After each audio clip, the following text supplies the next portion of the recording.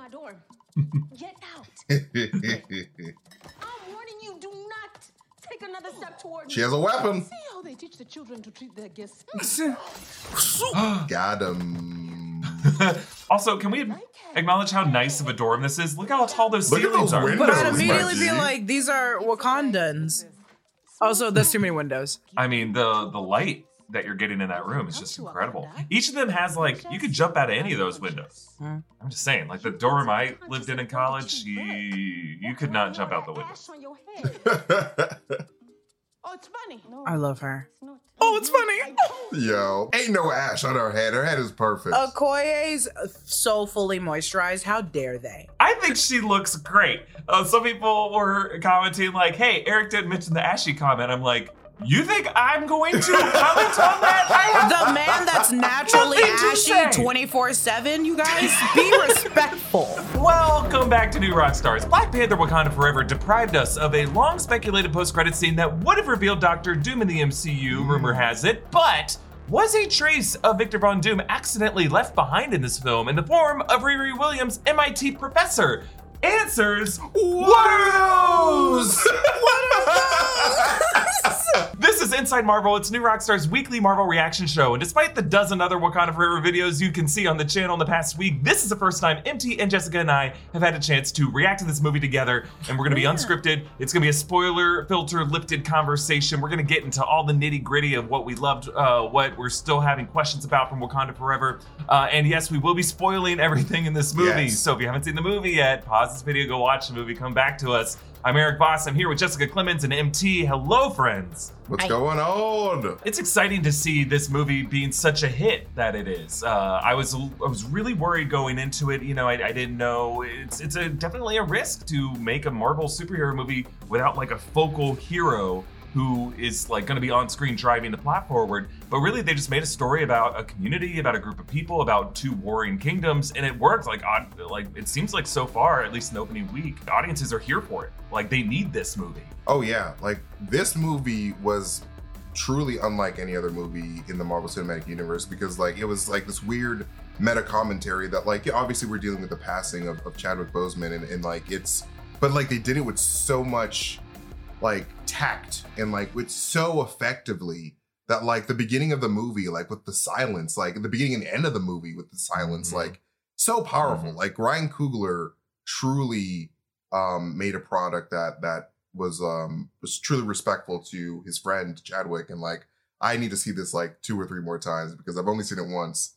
And like I need that experience again in my life because like it was truly something special. I think the really smart strategic move with the plot is just using the character Shuri. I mean, they had to kind of leave behind some of the things we loved about Shuri in the past films and really evolve her into an instrument of grief in this film. But I didn't, you know, as we watched it, I didn't realize how much that we really needed that. Not just for mourning Chadwick Boseman, but mourning anyone in our lives. Like this movie is like a fascinating exploration of what is the best way to grieve? How do we listen to our better angels? And what are those better angels? Are they something within us, or are they something from beyond that we have to listen to? Are they invisible hands that guide our steps every day of our lives? Or is it our own inner demons and our own inner angels that are warring against each other? And we just have to listen to a certain side of that, which is fascinating. I think Letitia Wright did a great job. I really love how this movie basically did what Civil War did with Chadwick and Zemo, and just like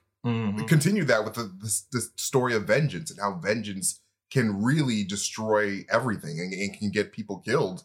Because like if Shuri did not follow T'Challa's example of mercy and being like a kind person, showing compassion.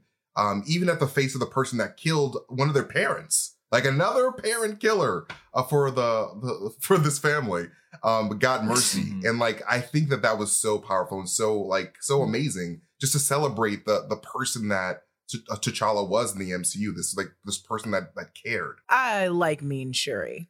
I like mean Shuri. I hope she's here. I said, kill him. No, I do like that because there is a storyline briefly, and I can't remember what comic book, this was ages ago that I was looking into it, about Shuri being the Black Panther and being not necessarily a good or bad Black Panther, but just like, yeah, she was ruthless. She was fueled with anger, just like she was in this movie. And I like that because it's like WandaVision, it gives us grief, but it gives us grief in like an actual real time. It felt more, which is interesting because WandaVision was a series that feels like it can actually do it for a long time. But in this movie, they did it really well, conveying what grief can make people feel. And instead of going through like the 7 stages of grief, she really just she jumped the gun on like 3 of them and went straight to anger.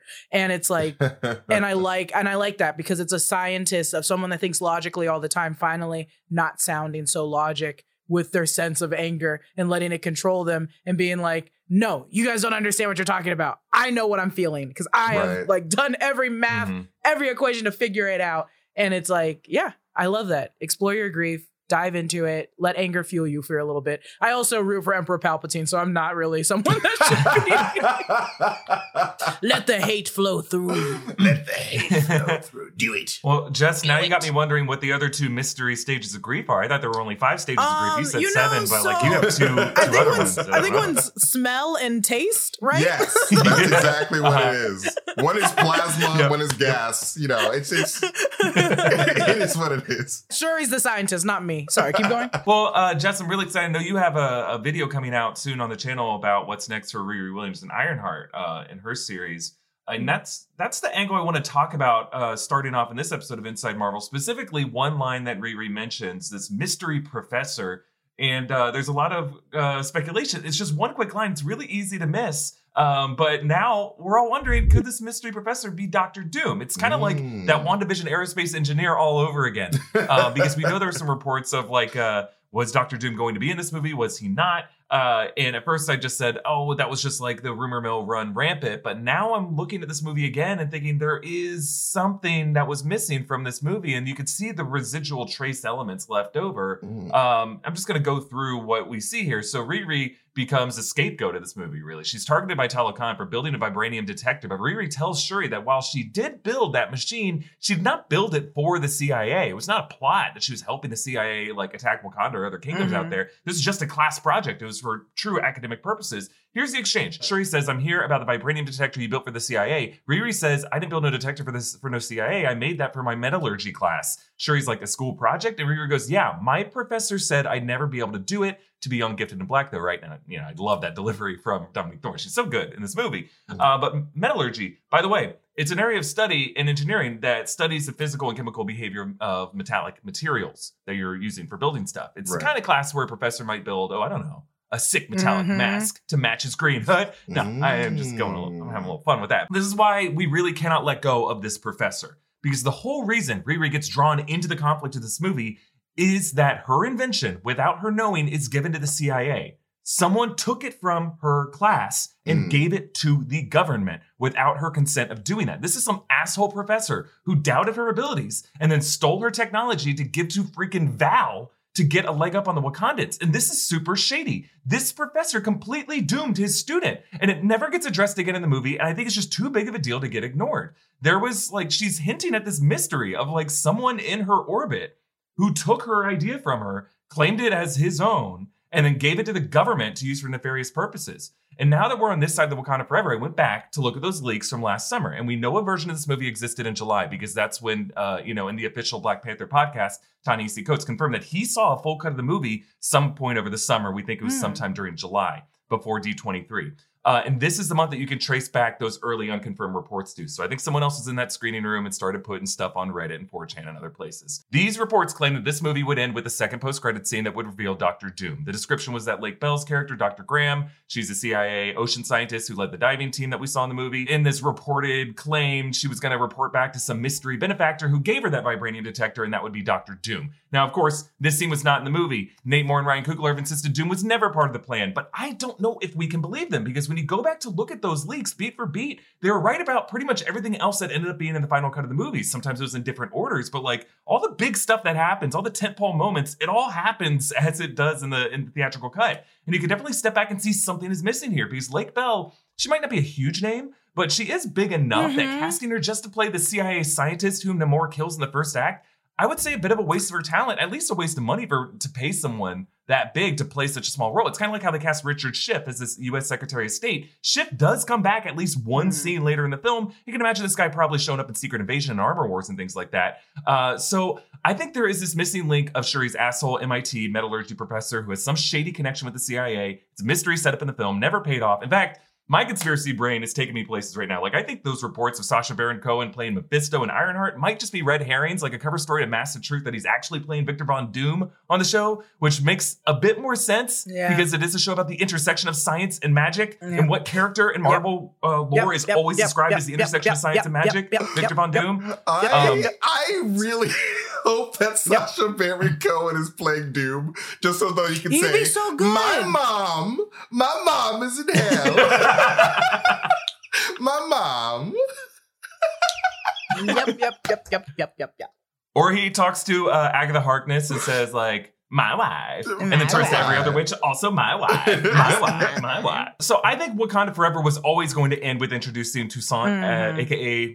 T'Challa Jr., but I think that was really originally just going to be this movie's ending, not a mid-credit scene. Like, notice how the mid-credit scene picks up directly where the final scene leaves off with Shuri on the beach. I think that was originally all part of one scene. There wasn't going to be a break. It was going to be the movie's original ending sequence, because just like you want to include, like, it seems like something you would just include as the grace note at the end of the film, as kind of the answer to Shuri's prayers. It doesn't feel like something tagged on to the end, like an additional twist. It feels like part of Shuri's natural story, her arc in the movie before you cut to any credits.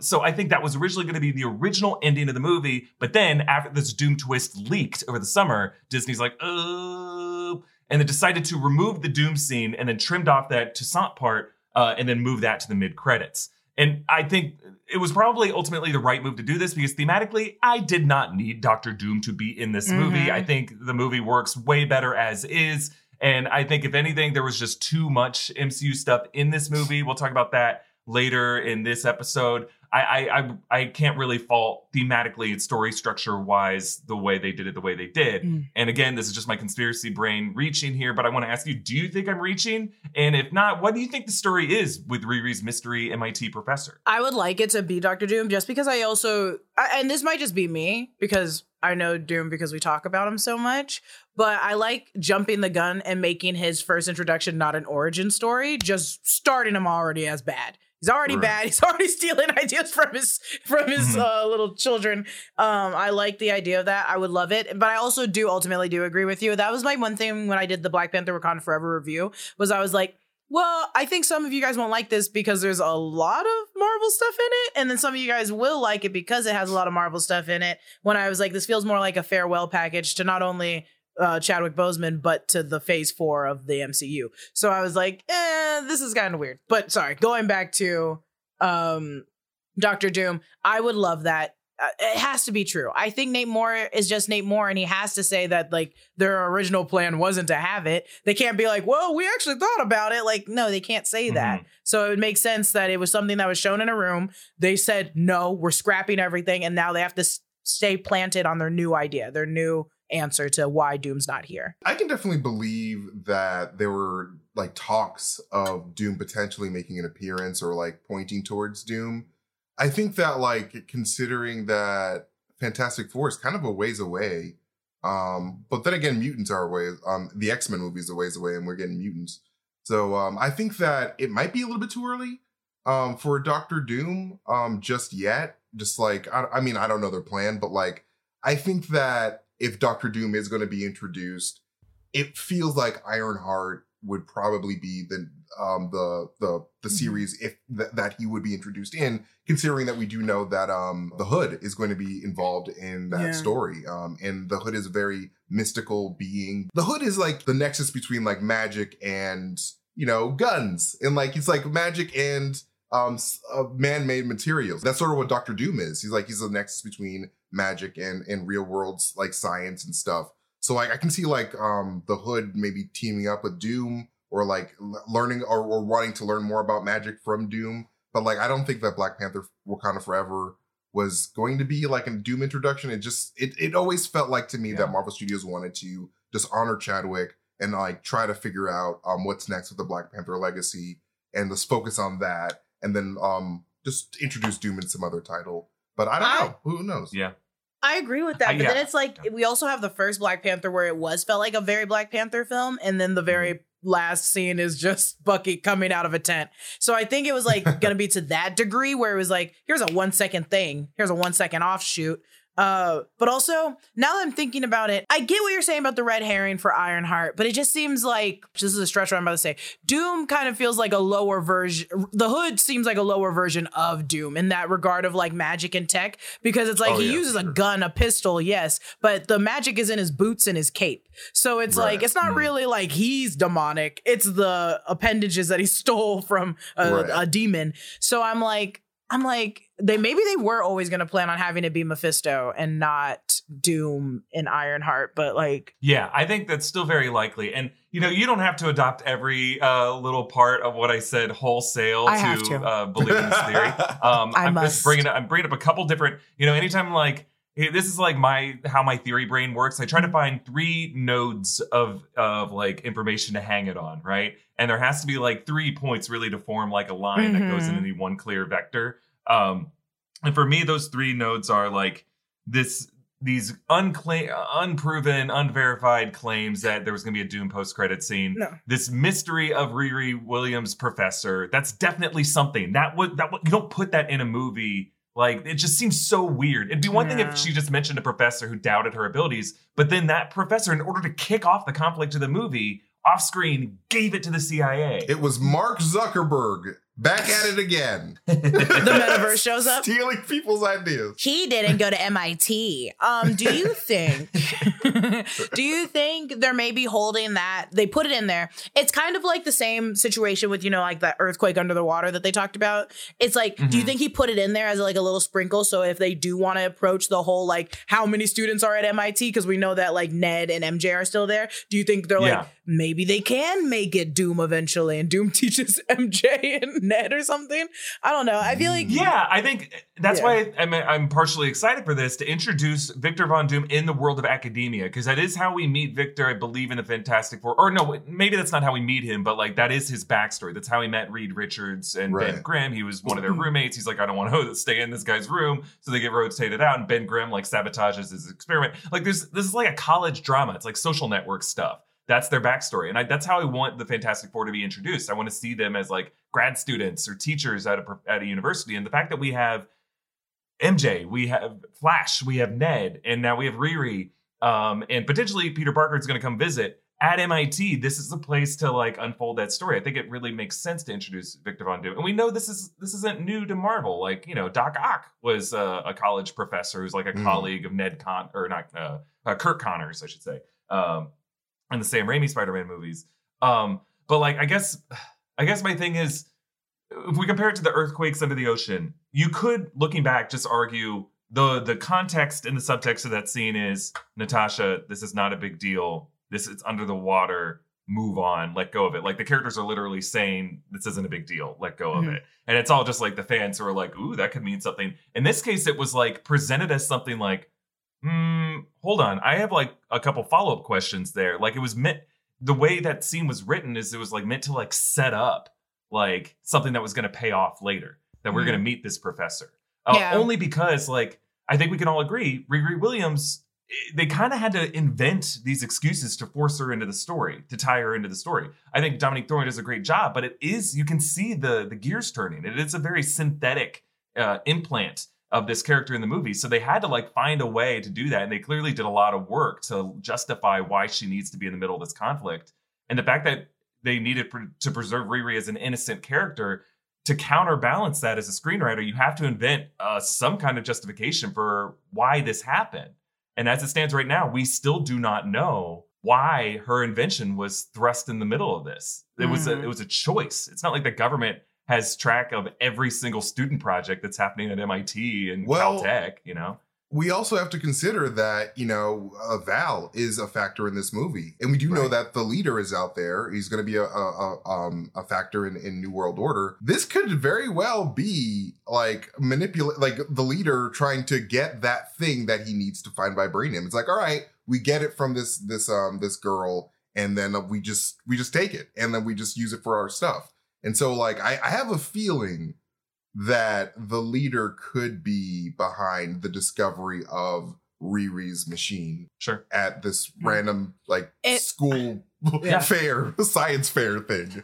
It just feels like a metallurgy class. Yeah. I don't know. I think the leader absolutely could be tied in with this too. I mean, there's all kinds of foes out there. There's Hydra might still be operational in some way. The Skrulls could be involved in some way. Kingpin could be funding some of these efforts. Kingpin's the teacher. Absolutely. This is how you make an omelet. It's like egg whites. He's just really good at metallurgy for no reason. Yeah. If you want to use the bathroom, you need to take a hall pass. I think you meant, may I use the bathroom? May I use the bathroom? God, he's always out of breath. He always sounds like he's out of breath.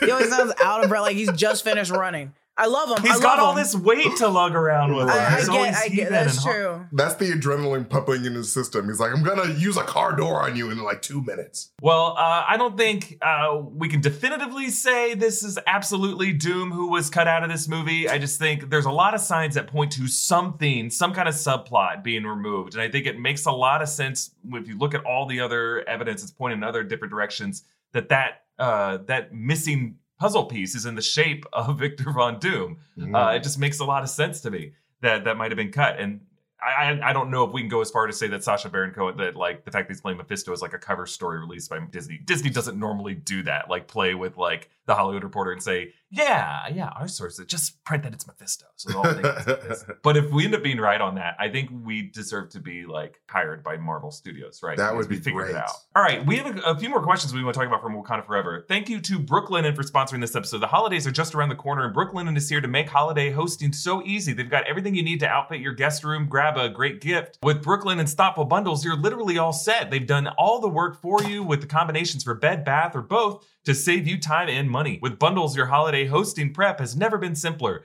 Their luxurious home essentials feel as good as they look and offer something for everyone. Whether you're searching for accessories or investing in the forever favorites that make a house a home, Brooklinen is a sure bet. They are known for their award-winning sheets, but they also have an expanded selection of home fragrance, bathroom essentials, and comfortable loungewear. Don't forget about their rewards program, where with each purchase, you earn points, perks, and insider info on all of Brooklinen's exclusive member events and promotions. On top of all the coziness on the horizon, Brooklinen is offering something extra special for first-time customers. Visit brooklinen.com today and save 15% off your first purchase plus free shipping. That's BROOKLINEN.com for 15% off your first purchase plus free shipping. We also want to thank Helix Sleep for sponsoring this episode. While we dream about Doom coming to the MCU, we want to do it with a comfortable mattress. We trust Helix to give us those Dr. Doom-filled dreams of the best mattresses in the world. I have a Helix mattress, as does MT. Recently, producer Zach, producer John also got Helix mattresses. Helix Sleep has a quiz. It takes just 2 minutes to complete and matches your body type and your sleep preferences to the perfect mattress for you. Everybody's unique, and Helix knows that, so they have several different mattress models to choose from. They have soft, medium, and firm mattresses. Mattresses great for cooling you down if you sleep hot. Mattresses great for spinal alignment to prevent morning aches and pains. Even a Helix Plus mattress for plus-size sleepers. Producer John took the Helix quiz and was matched with the Helix Dusk mattress because he is a back sleeper that needed a memory foam mattress to provide the amount of support to keep him sleeping through the night. Just go to helixsleep.com/InsideMarvel, take their 2-minute sleep quiz, and they'll match you to a customized mattress that will give you the best sleep of your life. They have a 10-year warranty, and you get to try it out for 100 nights risk-free. Helix is offering up to $200 off all mattress orders and 2 free pillows for our listeners at helixsleep.com/InsideMarvel. All right, this is like the common criticism a lot of people are bringing up with Wakanda Forever. I wanted to get both of your opinions on this. Would Wakanda Forever have been better without Val, and would it have been better without Riri? That voice was for the Riri. Absolutely not. And absolutely not. Okay. You went guard dog mode. You went around. I did. Okay, so there's a couple things at New Rockstars that I am overly protective of. Like, I think some of us are, about certain things that we really enjoy in our lives. And mine is Riri Williams, She-Hulk, and The Boys. But I digress. Riri Williams is so perfect. And I hate to be this person, but like, throwing her into every predominantly Black film that the MCU will be handing out, even the ones that take place in predominantly Black neighborhoods, whether Chicago, New York, is a great idea, because this person creates inventions from nothing. This person isn't rich, didn't start off as like a prodigy genius that went to like all the highest schools. No, she makes stuff out of her garage in Chicago. So I think putting her in Wakanda Forever is like how I feel about them running into MJ and Ned. It's written in the stars. They go to MIT. They need to see each other. You have to put Riri in Wakanda Forever, not only to give her another teammate, because she does have she does run in with Shuri and the Wakandans and helps build like space engineering for Wakanda in the comics. So it's like, yeah, this is her buddy. This is her friend, but this is also another intelligent Black girl that knows what she's doing, knows what she's going through, and they can both assist and bounce off each other. So I think Riri Williams for the MCU, best introduction is through Wakanda Forever. I'm so glad it was Wakanda Forever instead of like Spider-Man, instead of anything else. I needed it to be Wakanda Forever. Sorry, right. that is my. No, I agree with you 110%. I agree with you 110% because like you said, like this movie was very much a celebration of strong Black women, and like Riri Williams, since she's like next up on the block after Iron Man, it just makes sense for Wakanda Forever to be the movie to introduce this character, because like at the beginning of the MCU, we didn't really have a lot of strong Black female characters to attach to, but like now with this movie, we have Shuri, we have Riri, we have Okoye, we have the other midnight chick, but I'm forgetting her name. You said that one. That one. The one with the spear. Ayo's girlfriend. Like it just like it was just really dope to see this, because you like before we didn't really have this. And so like it's I feel like this means a lot for a lot of Black female nerds out there that like just really want characters and heroes to attach to. And so like I definitely feel like Riri should have been in this, but Val definitely didn't have to be in this. But I understand that, you know, this is just the MCU laying down the seeds for what's coming later. So like I'm cool with it because like we are watching an MCU movie. That was the MCU part, was the Val and Everett Ross part. But it also, when I left the theater the second time watching it, I was like, not in a mean way, but I was like, out of every storyline, theirs was like the one lacking for me, with like me caring. Like it was a big thing. It was a big thing. But I think the biggest thing for me, the takeaway, was that they were married at one point. And I was like, I guess I didn't need to hear that in this movie. I could have heard it anywhere and it would have been fine. It gave us more theories. It gives us more work. It gives us more everything to do. But I also was like, it could have came later and I still would have felt the same way. Because they ended up breaking them out anyways. Right. I mean, I think all of this is coming from a place where we genuinely love Julia Louis-Dreyfus, and anytime she's on screen, I'm like, yay! Like, I just love her work as an actor.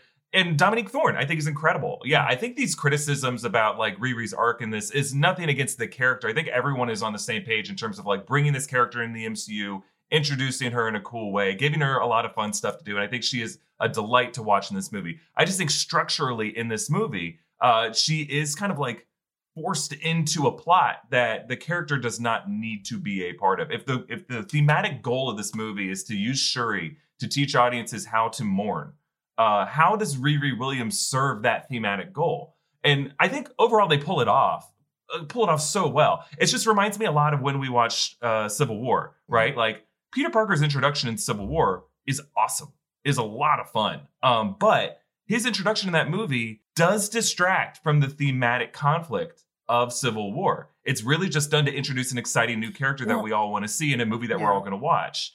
But like structurally, you could totally tell a version of Wakanda Forever in which it was Shuri's technology that she didn't know that she was building and had some kind of deal with the government. And then it's her fault that this vibranium detector technology got in the wrong hands. That's where I think for storytelling purposes, I wouldn't be as involved if it was just Shuri. I'd be like, okay, this girl's mourning, and then on top of that, you guys somehow broke into Wakanda, stole her technology, and then found vibranium.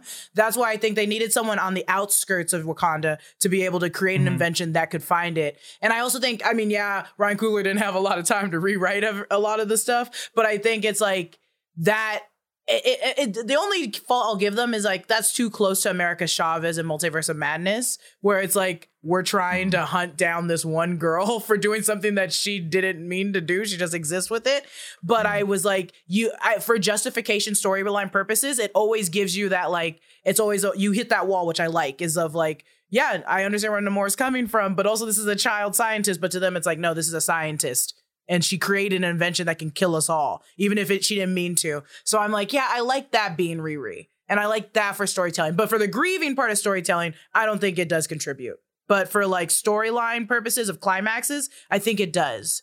But that's also me because I ride or die for that woman. So I don't. That's fine. I mean, what a character that I think it's totally okay to die on the hill of because she's incredible. She's great. I love Riri. I think that, I don't know, I feel like Riri's introduction in this story, or inclusion in the story rather, sort of serves the purpose of like showing Wakanda, sort of like, you know, providing a little bit of humility to Wakanda a little bit, because Wakanda's like, we got all the smartest people, we got all the vibranium, and then they learn that like, you don't have all the smartest people because Riri's out there and there's vibranium in the ocean. So it's just like, oh shit, maybe we should really do what T'Challa said and learn more about our world, because we're not as special as we thought we were. We were pretty special, but like we're not as special because like now there are more crazier things happening. We have a Riri's coming up. We have vibranium being a factor. So I think that, but also speaking to the grief part, we do have that little small part where Riri talks about her father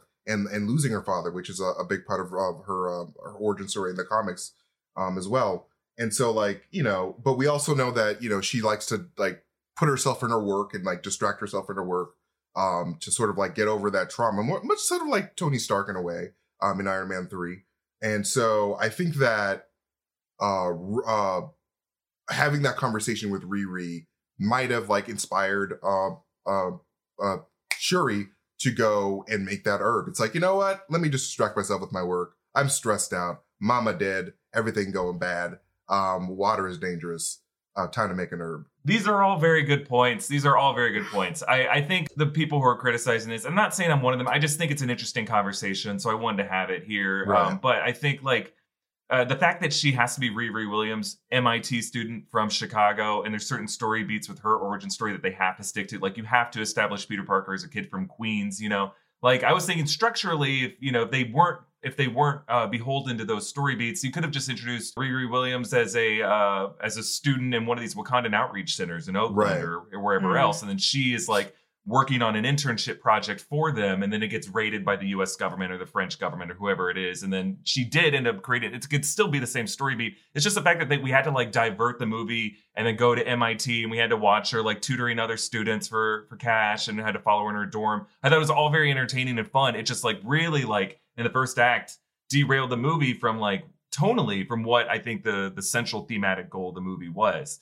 I don't think overall it hurts. I think it just kind of like not necessarily hurtful, just not helpful. It's more so like, which one would you have rather wanted to see? The like Oakland campus, or would you rather see the MIT campus? And I know that through Break Room, everyone was always fighting whether or not she was at MIT. It was like always a fight. We didn't care about the like, outreach center. It was like, does she go to MIT or not? Is she not at that campus? Because there's other teachers and other alumni that came out of MIT that this could all connect to. So, and also we know that Ryan Coogler is a super big comic book fan. So honestly, he's looking at people like us and is like, I'll just give him more stuff to work with here.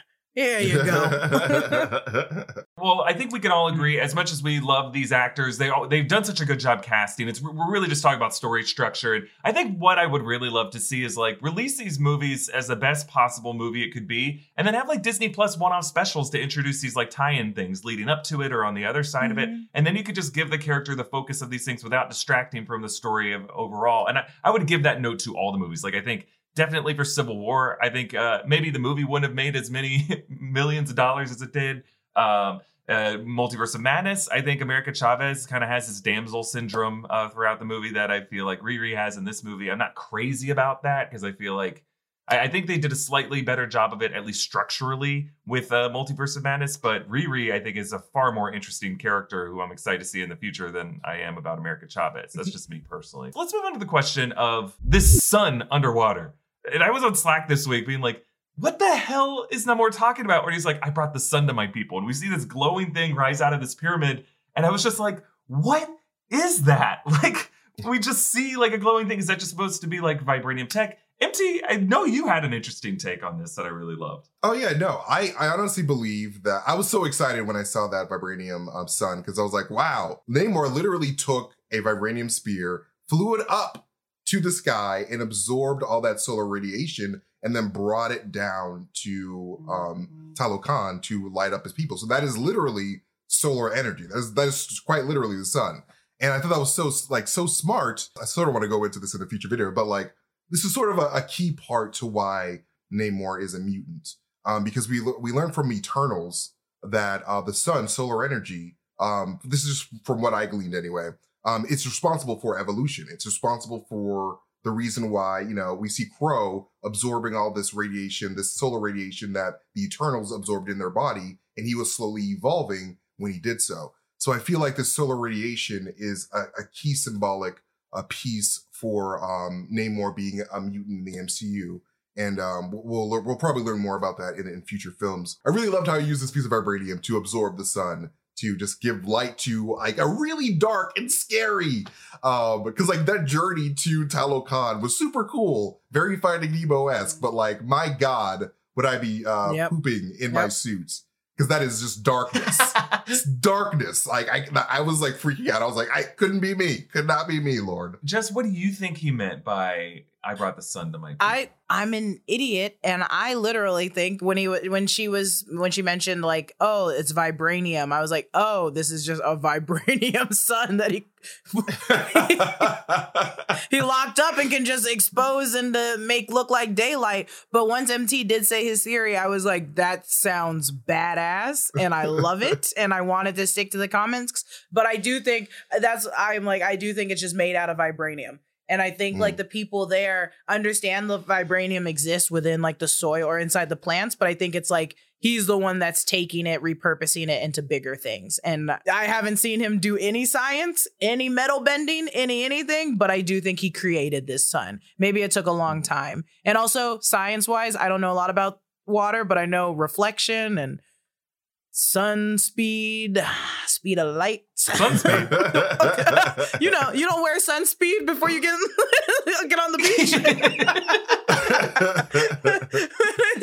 But I think there's probably a science to it that's very intelligent that I cannot get into. It's beyond our understanding. MT, I really love your theory. I love it. It's so fun. It's also just to be like vibranium equals magic material, right? Like Shuri had that whole thing of like, it will work. The heart-shaped herb will work if it glows. So maybe there's like an inherent glow to it. I mean, my theory is that like, that's true. These meteorites made of vibranium were sent by the Celestials. So maybe like this is like similar to the Celestial World Forge, how it was just kind of like it can produce light in dark spaces. Otherwise, like this is the same stuff that creates stars and other like glowing celestial bodies, and he was able to create a microcosm version of it underwater. I think going off what you said, also an MT, if you do a video, talk about it. Going off what you said, remember the light up beads, the sea, whatever she said that was hanging in the cave that also illuminated light. Oh, if he's using the glowworms, if he's using glowworms and phosphorescent lights or phosphorescent, you know what I'm talking about. Water. Yeah. And it makes that. Shut up. I don't know science. I live. You're doing great. You're doing great. We know what you're talking about.